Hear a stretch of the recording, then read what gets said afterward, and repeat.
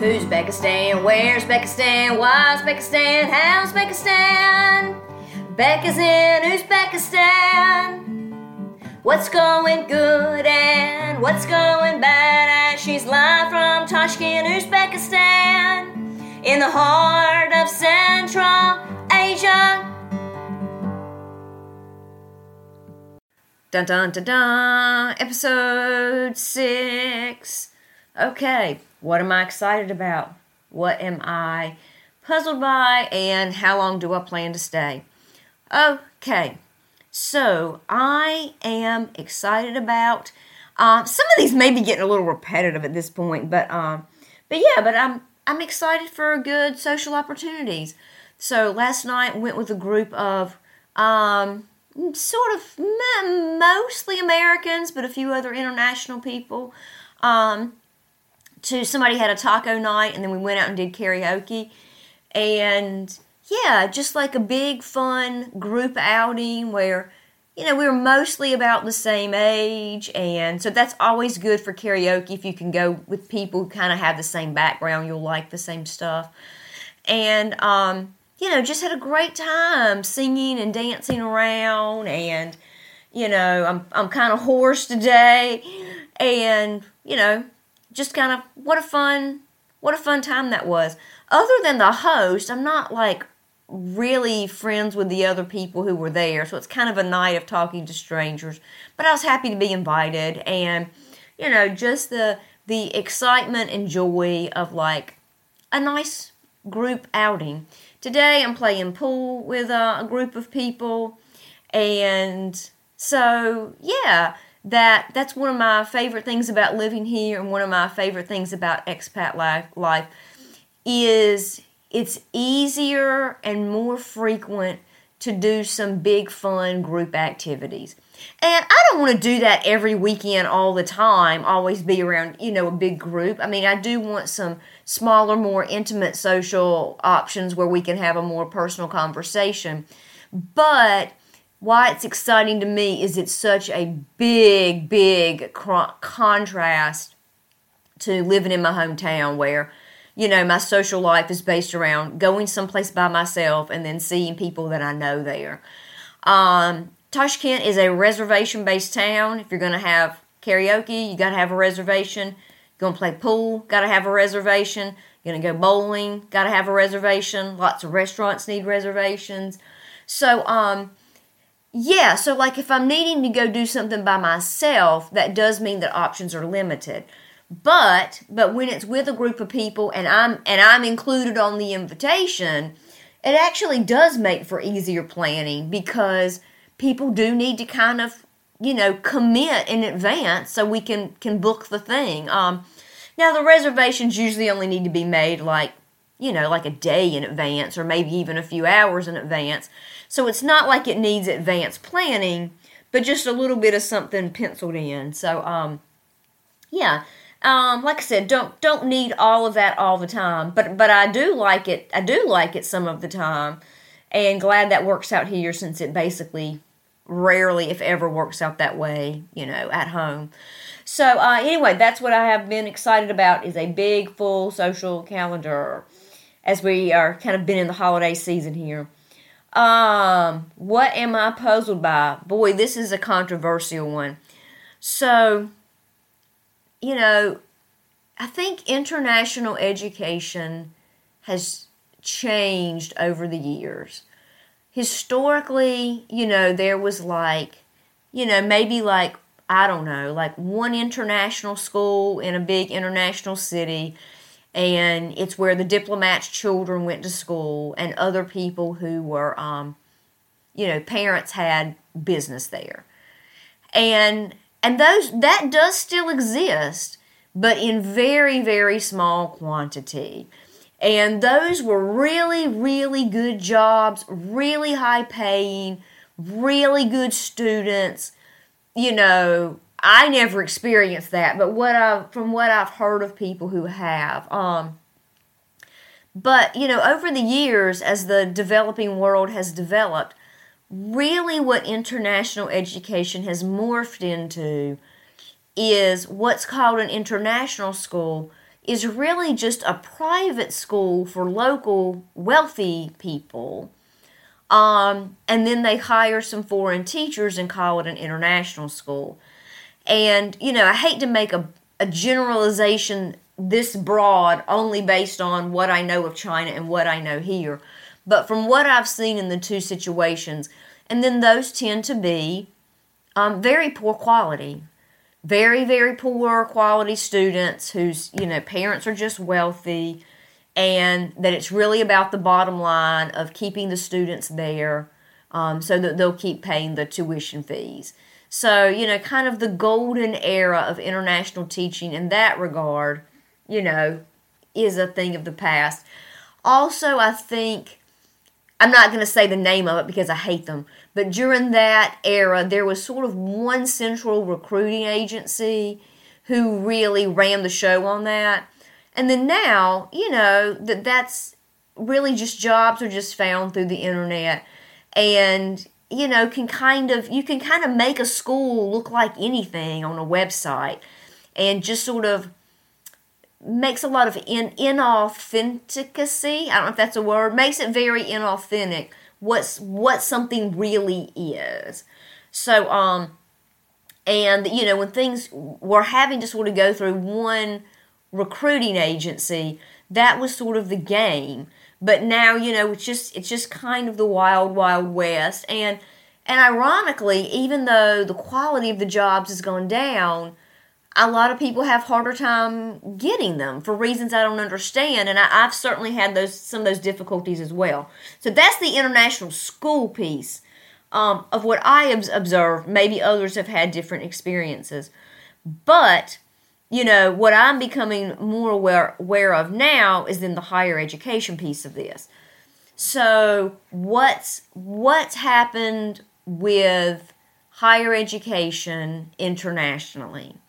So as a lot of us are aware, American universities have a lot of financial difficulties.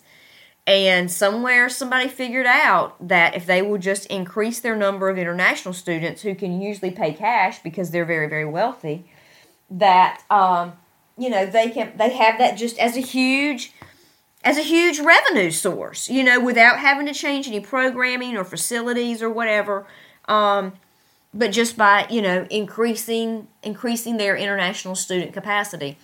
At the primary university in my hometown, that has that's very prestigious.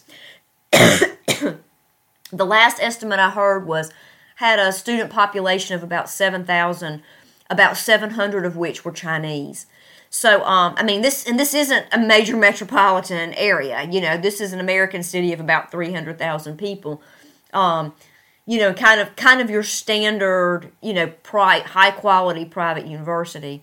So, what's that about? Okay, so that's one side of it, is the influx of international students in American schools, driven a lot by the financial bottom line.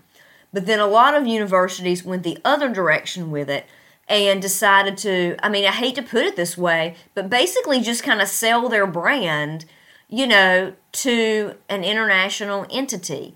So where I was in China, there was a partnership with a Canadian university at the university I was at. The university next door to me had a partnership with a university from Rhode Island. And then big name ones throughout other parts of China, that there's NYU Shanghai and Duke Kunshan are the biggest ones that come to mind. And, other than the two that I was somewhat familiar with where I was teaching, I have a little bit of knowledge of that. I have no firsthand knowledge of NYU Shanghai or Duke Kunshan that I would like to think are higher quality. So there's that sort of piece of it, the selling the brand. And then here, that's a big thing, is having these local universities that have a partnership with a Western university. The school I taught at last year had a partnership with a British university, and I'm trying not to say too much about where I teach currently, but it shares the same passport as myself. And just the proliferation of American and British and I don't know whatever all else, opening these international campuses. And it just really opens up a lot of ethical debate about what is the quality of instruction being delivered in these international settings. And, does it really meet the standards of the brand name of the degree that they're getting? Is a degree from NYU Shanghai the same as a degree from NYU? Was it the same standards? Was it the same quality? Was it implemented in the same way? And I think you can probably see where I'm going with this. So it's like, on the one hand, I do think it's good to try to, have some more developed, strong universities with good reputations to, help increase the quality of higher education around the world. But that sounds very altruistic, because I have a feeling probably all this is financially driven also. The campus that I am currently teaching at has a lot of worldwide international campuses. And I've been told that the campus I'm at is the only one that's turning a profit. And so then it becomes, well, is this a university or is this a diploma factory?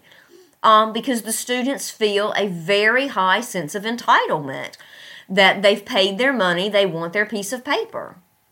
And then the question becomes, what went into getting that piece of paper? This is supposedly a Western degree, but, it's really hard to have that be what a degree means in this culture and what a degree means in Western culture, are really not the same thing, what the expectations would be to get that. And one very concrete example I have of that is, it's very common in local culture here and at local universities here to be taught longer is better. To get a good grade, you have to have it longer.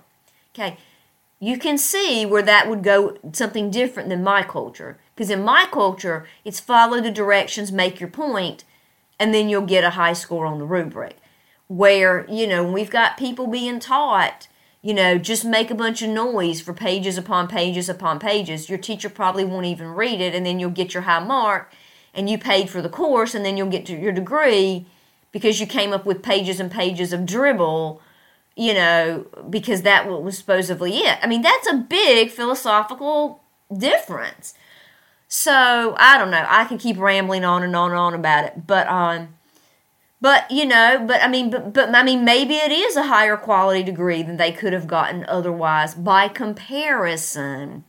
But yeah, just as we're throwing around all these brand names of these universities with programs implemented in different countries, what is that really about?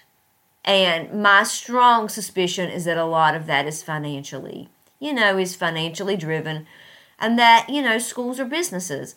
And, being a person from a public school background, that does kind of rub me the wrong way. And, I wish there was like a version of public schools, but for higher education, where we could kind of even the playing field and it wasn't about being a diploma factory. So anyway, that's a little bit of what's on my mind this morning. So, how long do I plan to stay? In just over a week, I'll be heading to the States for a short Christmas vacation.